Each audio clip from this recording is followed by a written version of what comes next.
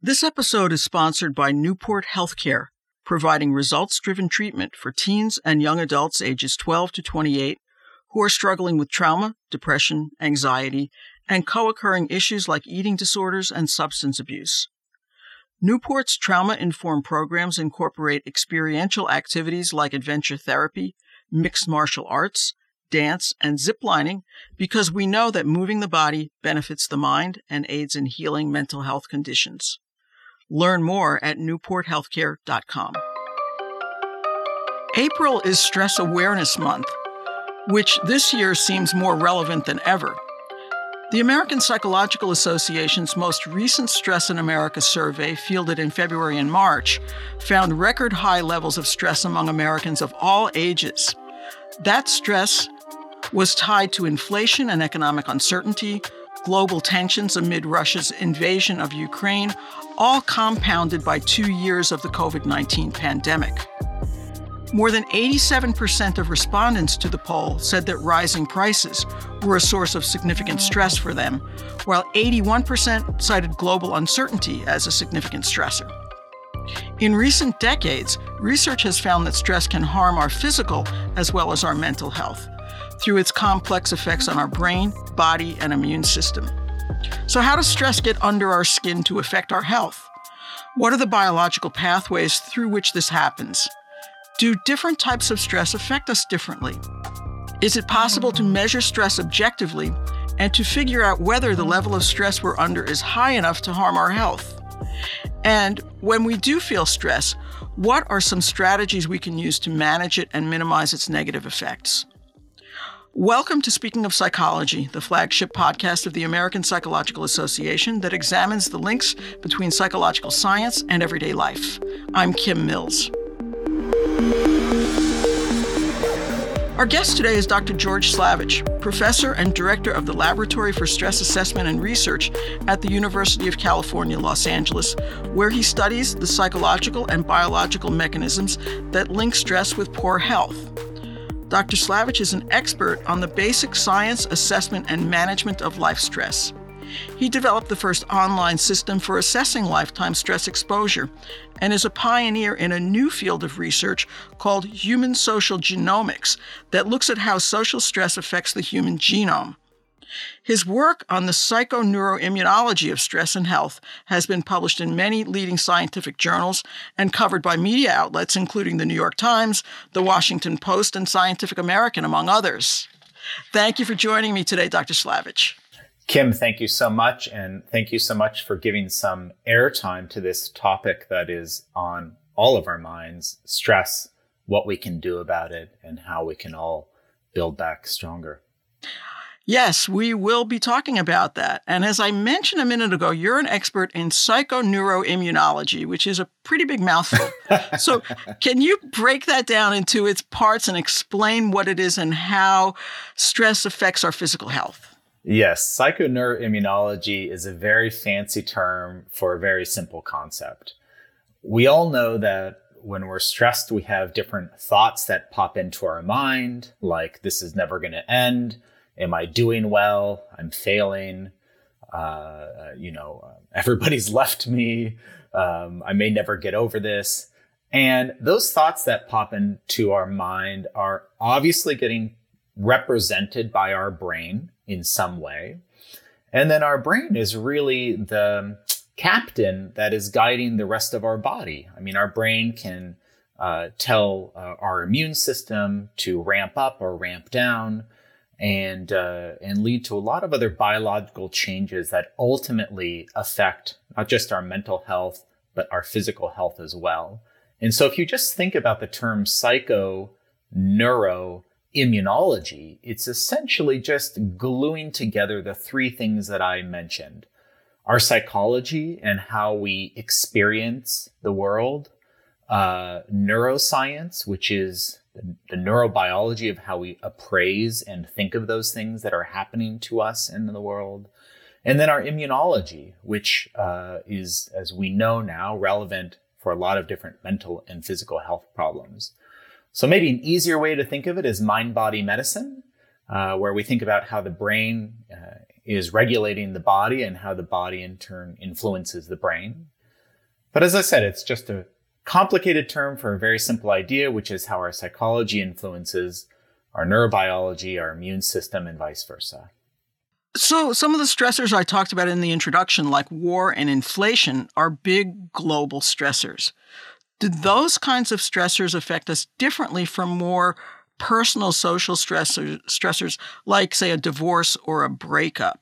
I think we all, first of all, in some way, we're all experts on stress now, if we weren't 2 years ago. And in some way, I feel like there's a lot of atmospheric pressure. We all have, in some ways, felt like we've been in this stress pressure cooker with uncertainty in the world, with changes in the economic situation. But the other things you mentioned are really individual level stressors. And it's interesting to me that the survey maybe didn't bring some of those individual level stressors to the top of people's minds quite as much as I think they actually are in our lived experience. So in my job, and maybe in your job as well, and a lot of our listeners, our entire personal lives, or certainly our professional lives, have been recalibrated, thrown up in the air, juggled about in terms of needing to work from home, figuring out childcare responsibilities, whether or not to retire or not to retire. This is a lot of cognitive upheaval and reshuffling of our social relationships. I mean, we're all used to going into work and meeting with colleagues and going to lunch with colleagues and essentially using the social support and the social network around us. So in addition to these global things like the financial markets in Ukraine, I think we also need to think about and speak about how our own personal lives have been thrown up in the air, and for many of us are still in flux. And that in and of itself has degraded the grounding and the predictability I think that we all would normally rely on to get through these big macro stressors like uncertainty in the financial markets or uncertainty with war and peace. So just to answer your question, we know from a lot of research that we've done that social relationships are incredibly important for getting us through difficult times. And there's a whole neurobiological reason for that we may get into. But in the absence of these close social bonds and predictable social networks, the more macro stressors that we face all can have a much greater toll than they otherwise would. So what does stress do to our bodies that is so unhealthy and even dangerous in many cases? Well, the first thing we need to do is to give some kind of definition to that pernickety term stress, because everybody uses it in a very different way. And so it's useful to kind of say, what is it that we actually mean when we use the word stress? And I prefer to just make a quick distinction between stressors, which are things that actually happen to us, like losing a job or getting divorced or learning of some bad financial information or having to move houses, versus stress, which is sort of an abstract, not abstract, but a general term for all of the consequences of experiencing those stressors. So the stressor might be getting divorced. The term stress may refer to the psychological and physiological and immunologic changes that are really the sequelae from that experience. And to sort of understand why stressors would impact the brain and the body, we have to think about what's really the primary purpose or the primary function of the human brain and the immune system. And in my writing, I make the argument that the primary purpose of the brain and the immune system is to keep the body biologically safe. And one way that the brain does that is by guiding us toward friendly other people, socially supportive relationships, people who can keep us physically and socially safe. and at the same time try to keep us generally away from situations that might pose physical harm to us. And the immune system is actually in cahoots with this goal of keeping us biologically safe. The immune system can turn on in the presence of different pathogens. So, for example, when you get a cut on your arm, you may see some redness and swelling, some heat in that location. And that's essentially a localized inflammatory response that is intended to keep the body biologically safe and to limit the spread of infection. Now, in order to serve that purpose well, we think one thing that happened was that the immune system gained the ability to talk with the human brain, and to increase inflammation, not just after some kind of physical damage had already occurred to the body, but in anticipation or in advance of that physical wounding occurring. So I'll just give you an example. If you are, let's say now several thousand years ago, and you're amongst a group of individuals who you didn't know well, and all of a sudden that interaction turned from very friendly to hostile, what your brain would, we hypothesize, would do is to pick up the red phone, call up the immune system and say, "Hey, immune system, I hope you're doing well today.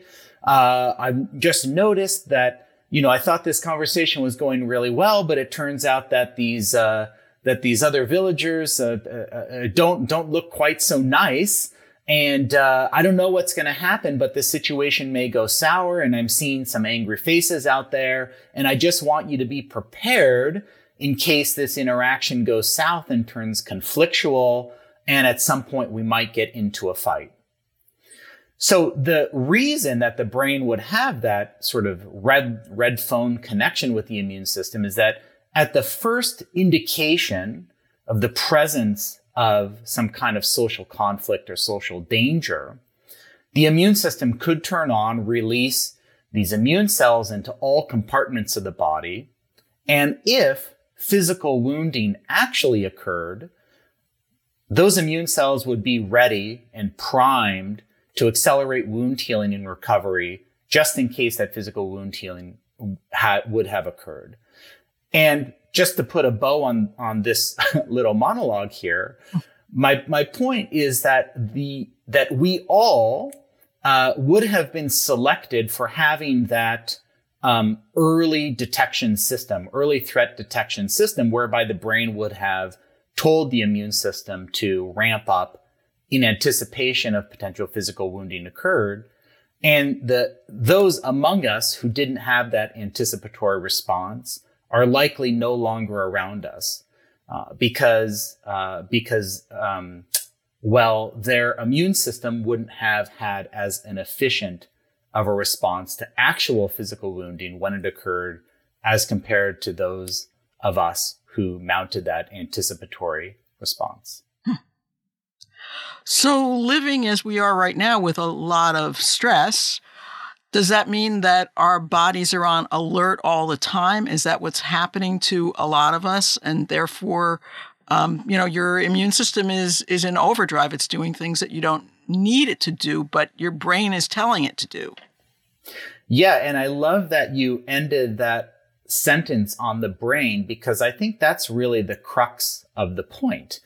For some of us, when we're in this stress pressure cooker and thinking about Ukraine and thinking about our financial situation and feeling lonely and upset about the state of the world, we may be stuck in that mental state of ruminating about the negative things that have happened, feeling socially disconnected, feeling alone, feeling as though we're not sure what the future is gonna bring, and whether or not we're essentially going to be able to continue as we all were pre-pandemic. Whereas for others of us, we are not perseverating on those particular topics. We may think about a negative news item that pops up on our phone, but then once the negative news item goes away, we're no longer thinking about it anymore. And so the question really, in terms of the negative health effects, is not just whether we think about it when these negative situations arise, but how long and how often do we ruminate about them and perseverate about them when they're no longer in front of us. And, I think Robert Sapolsky's, Why Zebras Don't Get Ulcers book, which really captures this idea quite succinctly, which is that in most of the animal kingdom, animals are thinking about these threats in the environment, but only as long as they're present. And when the threats are gone, the thoughts then subside and animals go along their merry way. Whereas humans have this incredible capacity, both for better and for worse, to symbolically represent and to imagine negative situations, even when those situations are not directly in front of us. So I like to use the example of maybe you have a nasty boss, some conflict between the two of you, or you don't necessarily get along, and you have a meeting with them at Friday at 3 p.m. Well, for some of us, we wake up Monday morning and we start thinking about that meeting now, Monday 9 a.m., Monday during lunch, Tuesday, Wednesday, Thursday. By Friday, our stomach is turned upside down, and all we can think about is how that conversation is going to go. But not just that, we're thinking that it's not going to go well, that he or she is going to criticize me, etc. So what we've essentially done is that our brain has symbolically represented that stressor now Monday morning, Monday afternoon, Tuesday, Wednesday, Thursday, Friday, even though that stupid meeting is only from 3 to 3:30. Right? We laugh, but we all know that we do this from time to time, or we know other people have done it. Whereas for others of us, we've saved ourselves 4.5 days of the stress response because we're honestly not even thinking of how that meeting is going to go until 2:55 on Friday afternoon, in which case the presence of that stressor is actually only 35 minutes. And there's another overlay to that, which is that we may not even go into that situation thinking that the worst is going to occur. We may understand that our boss is not the easiest person, but we actually look at that situation as an opportunity to tell our boss about all the amazing work that we've done recently and to sort of celebrate, our own work and the work of our team. So, that's the funny way in which the human brain has gained the capacity to think about other people's thoughts and intentions, and actually to take those thoughts and intentions and the likelihood of certain situations occurring, which is really useful for getting us to get along and cooperate. Because of course, if we weren't able to imagine what was in the mind of our boss, we may not be able to anticipate it very well, or to meet our coworkers where they are, or meet the demands. So it has an upside in terms of being able to foster cooperation, but it also has a downside, which enables us to symbolically represent and imagine things that are negative, even when they're not actually happening. So what are some of the effective ways then that people can alleviate those kinds of stress, or at least mitigate the harm that it might be doing to their health? Well, I love that nasty boss example because it brings mindfulness techniques to the forefront. So, the simple way that I think about mindfulness meditation is that you have these, negative thoughts that pop into our mind, and we all have these negative thoughts. Am I good enough? I'm not doing well. I have a difficult meeting tomorrow. I'm not prepared. It's not going to go well. And what you notice is that all of those thoughts, some of them are kind of about the present, but a lot of them are about negative possible things happening in the future. For others of us, maybe we tend to ruminate about negative things that have happened in the past. Why the hell did I say that? I can't believe I said that, his shirt didn't fit, or that, that comment was stupid. What are people thinking about me now because I said that? I really wasn't prepared. I should have done better. I should have been a better partner. Those are, ruminative thoughts about negative things that might have happened in the past.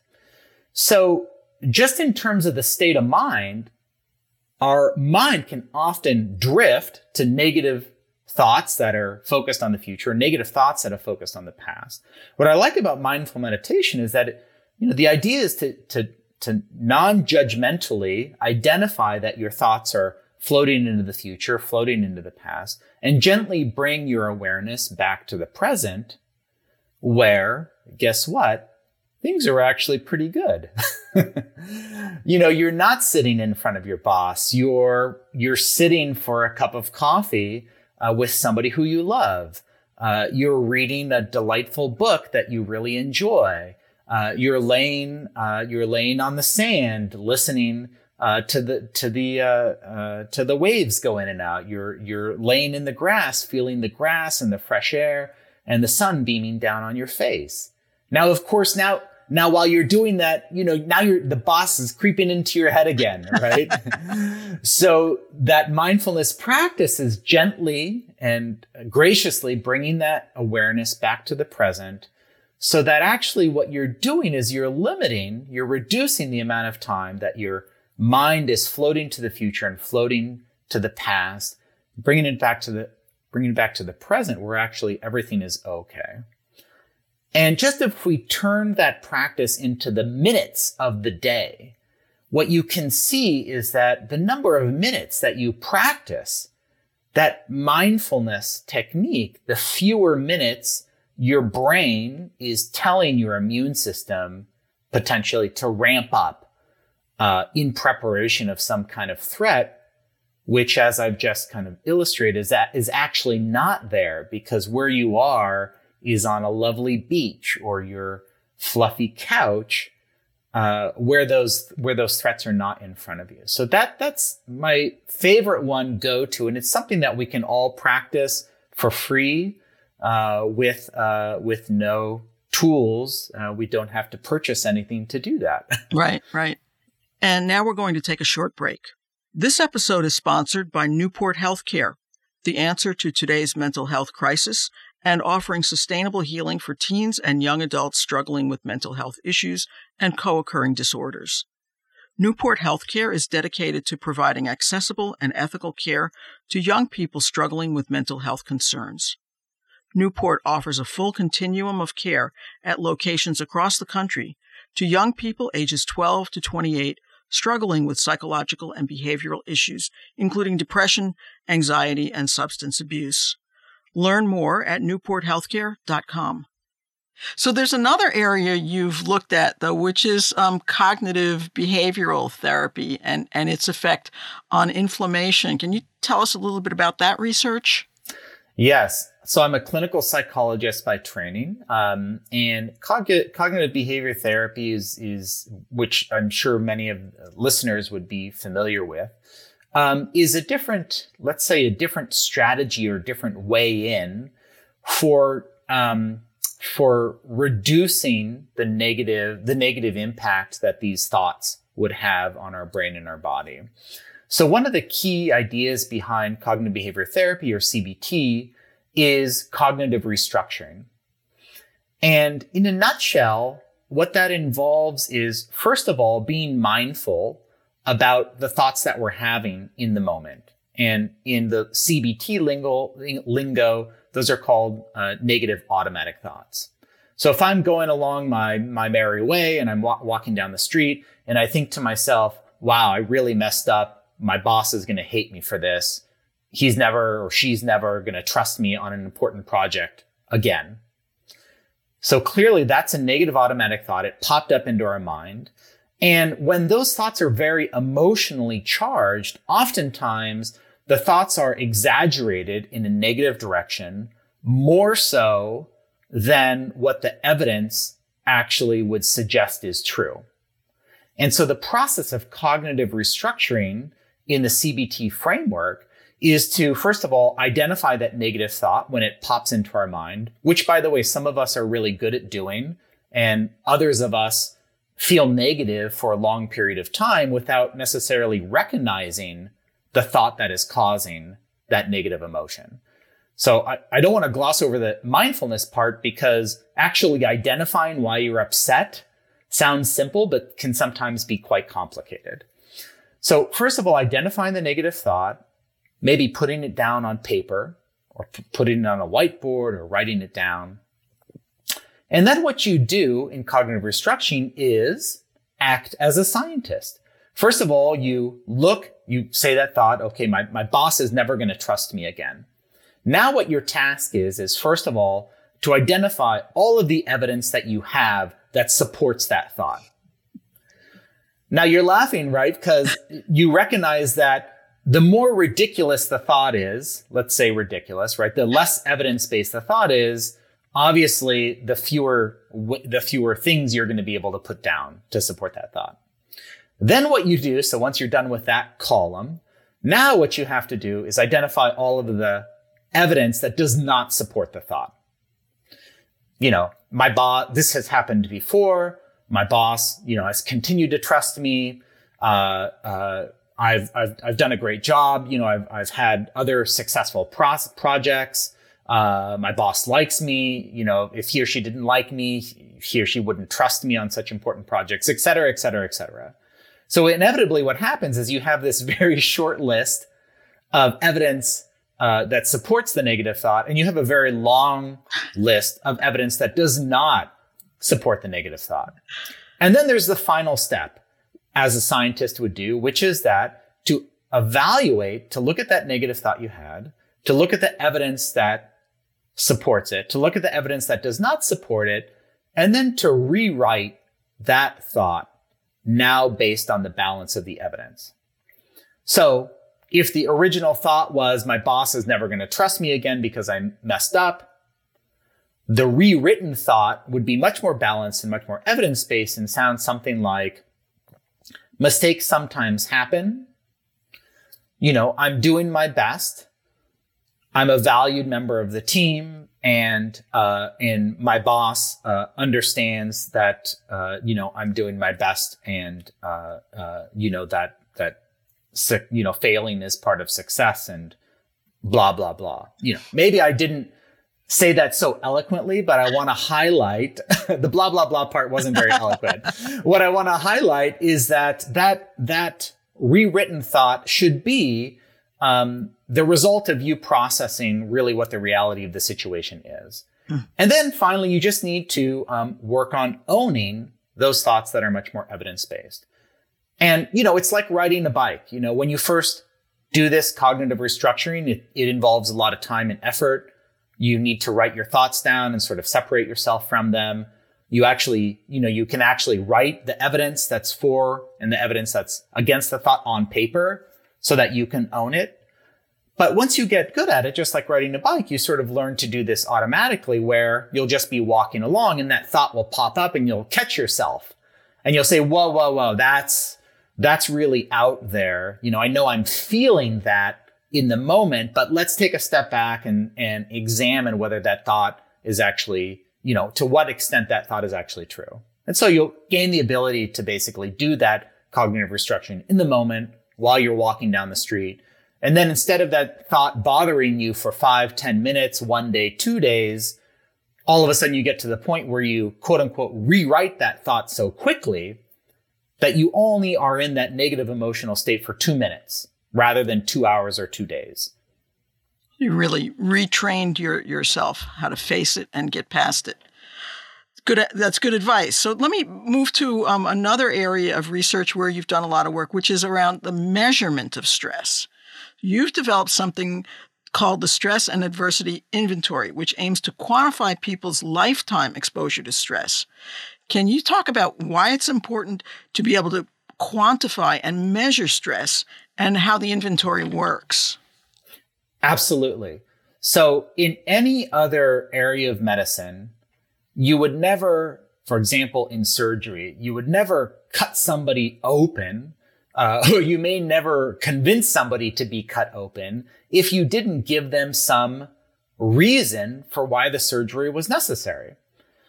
You also have to make decisions about how much you should really care about the treatment, or how high on the priority list a particular treatment should be. Or for interventions that are invasive, whether, what the cost benefit is to intervening quickly and now versus waiting a while. I use this analogy because I think that in other areas of medicine, you would never get people to engage in a particular treatment or even to understand how important the treatment is if you didn't give them a hard metric about how well or how poorly they were doing, right? So in the case of a cancerous tumor, for example, if you image that tumor and you sit down with the patient and you put an X-ray or some other imaging of that tumor up on the board, and you say, you've been feeling really crappy for the past 6 months. The reason for that, unfortunately, is that you have this cancerous tumor inside of you. Now, I want to let you know that we have this therapeutic technique that is going to be able to take care of that, but it's going to require a lot of motivation on your part. It's going to require adhering to a treatment that is not going to be, that is going to require a lot of effort, but it has a high success rate. So if you stick with me and stick with this treatment for 6 months, we're going to get through this together and you're going to feel much better. Now, all of a sudden, when you have that metric, you fully understand what the hell is going on and why you should garner up the motivation to get on the treatment plan and to really see this through. And actually, reducing your stress and moving toward wellness in life, I'm not trying to make the analogy that being really stressed out is better or worse than having cancer. But you can also die from stress. And for some of us, stress can really be quite impactful. And stress can also come from a lot of sources: being in a terrible relationship, having the nasty boss, having a job that is not bringing us joy, taking on too many responsibilities at work, having difficult financial situations. And what I want to say is that in order to be motivated to really realign our life with our purpose, if you like the idea of Dharma, to identify whether or not we're really pursuing our Dharma, whether or not we are living the life to the fullest in the way that we really that is meaningful and that brings us joy and purpose, requires a lot of motivation and time and effort.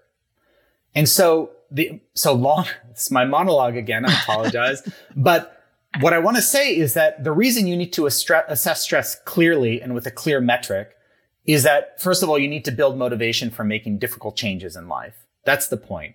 And if you don't assess it, then you can't address it. It's very difficult to get somebody on board with making difficult changes in their life or adhering to a challenging treatment regimen if you don't know what the magnitude of the problem is.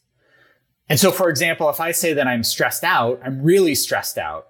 Well, what does that mean? I mean, on a scale from 1 to 10, does that mean I'm a 3 out of 10? Or does that mean I'm a 9 out of 10?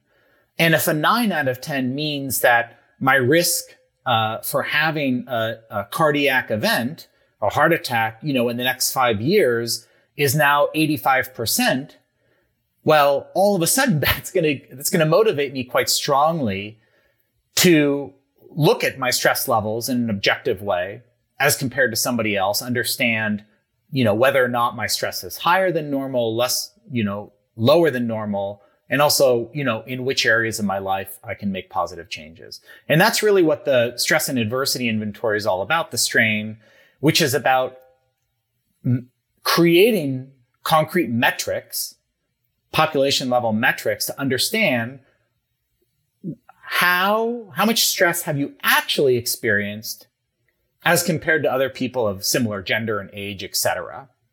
So that when you're feeling really stressed out, you can estimate in a concrete way your actual health risks that are associated with stress.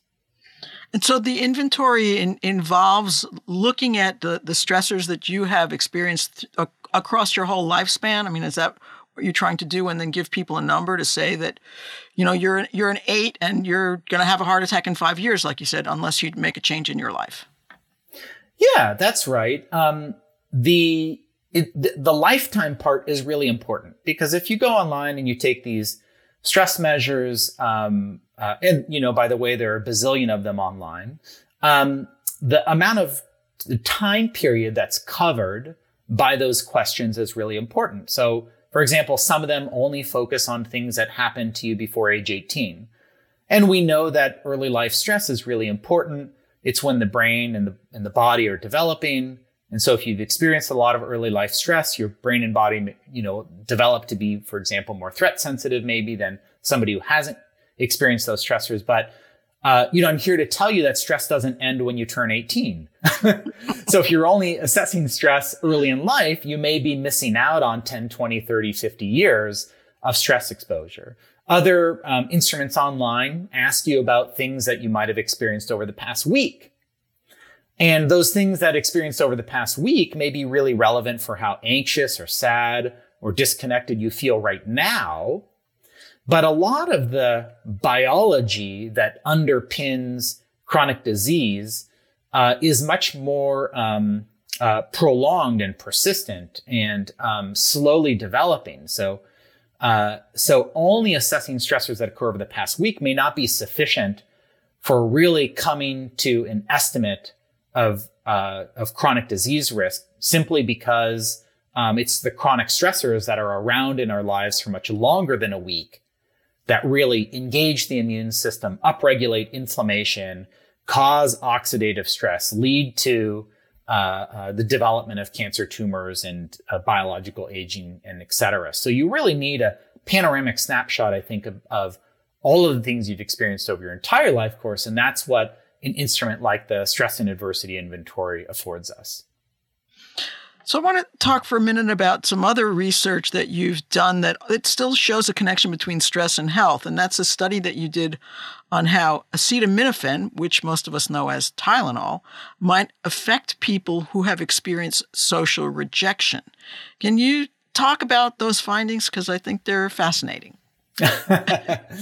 Thanks for bringing that up. So we ran a clinical trial a few years ago where we essentially followed individuals over time, and we randomly assigned the participants in this study to take acetaminophen for several weeks in one group, or to basically take a placebo pill in the other group. So if you're a participant in this study, you're either assigned to take acetaminophen for several weeks, or you take a pill that you don't know. Well, nobody in the group obviously knows what they're taking. So you're either taking the placebo pill or the acetaminophen. And then what we did was we followed folks over time, and we assessed their levels of social pain on each of these weeks. And we just asked the question, can acetaminophen reduce your experiences of social pain over time, as compared to taking this placebo pill that doesn't have that active ingredient? And the neurobiology behind this is quite interesting. If you put individuals in an fMRI brain scanner and you expose them to some kind of physical pain, so you're lying in the fMRI scanner on your back, you're in this huge magnet, and now on your leg, I put a heat pad that's going to cause some acute physical pain.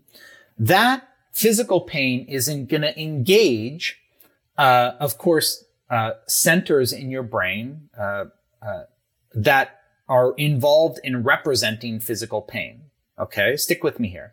But now if I put you in that same fMRI scanner and I introduce you to two other individuals, they seemingly nice individuals, but now while you're in the fMRI scanner, I have you play a game where all of a sudden those two individuals start excluding you or rejecting you. Okay, so that's not a physical stressor. It's a purely social stressor. What we found is that some of the same neural circuitry that gets activated or engaged when you're exposed to physical pain, the heat pad, is some of the same neural circuitry that gets activated or engaged when you're exposed to social exclusion or rejection, which is quite fascinating. So you think of, like when you're rejected, you have all these physical terms. My heart is broken. And we think one explanation for that may be that there's to some extent, some neurobiological overlap of the way in which the brain and the body processes physical pain and social pain. So this comes back to the study that you mentioned, right? Why would we even think in our wildest dreams that if somebody was experiencing physical pain, that you would give them acetaminophen? Because that just sounds totally crazy, right? You take acetaminophen when you're experiencing physical pain, not when you're socially rejected. So that's the whole logic behind, that's the neurobiological explanation for why we thought that acetaminophen might help individuals get through a socially painful experience and come out more resilient than individuals who went about their lives and experienced social pain on a day-to-day basis, but were not taking acetaminophen. Long story short, what we think acetaminophen might be doing in this study is turning down the volume on the physical/social pain signal.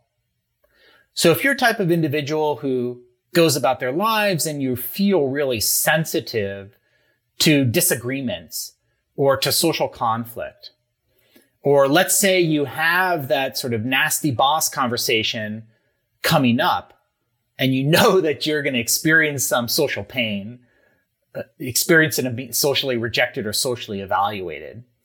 What the study suggests is that you may be able to tune down the volume on that negative social pain frequency by taking some acetaminophen prior and leading up to that meeting.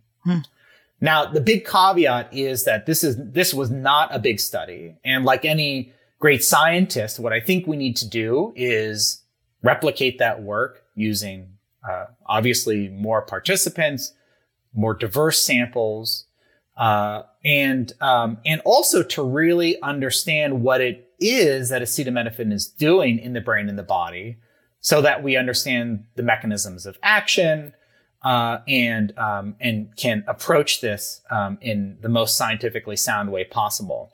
But the reason I like this study is that we know that common treatments for depression and anxiety disorders can be effective, but they're not as effective for as many people as we need them to be. So in the context of depression, for example, SSRIs are only effective for about 40 to 60% of individuals who take them.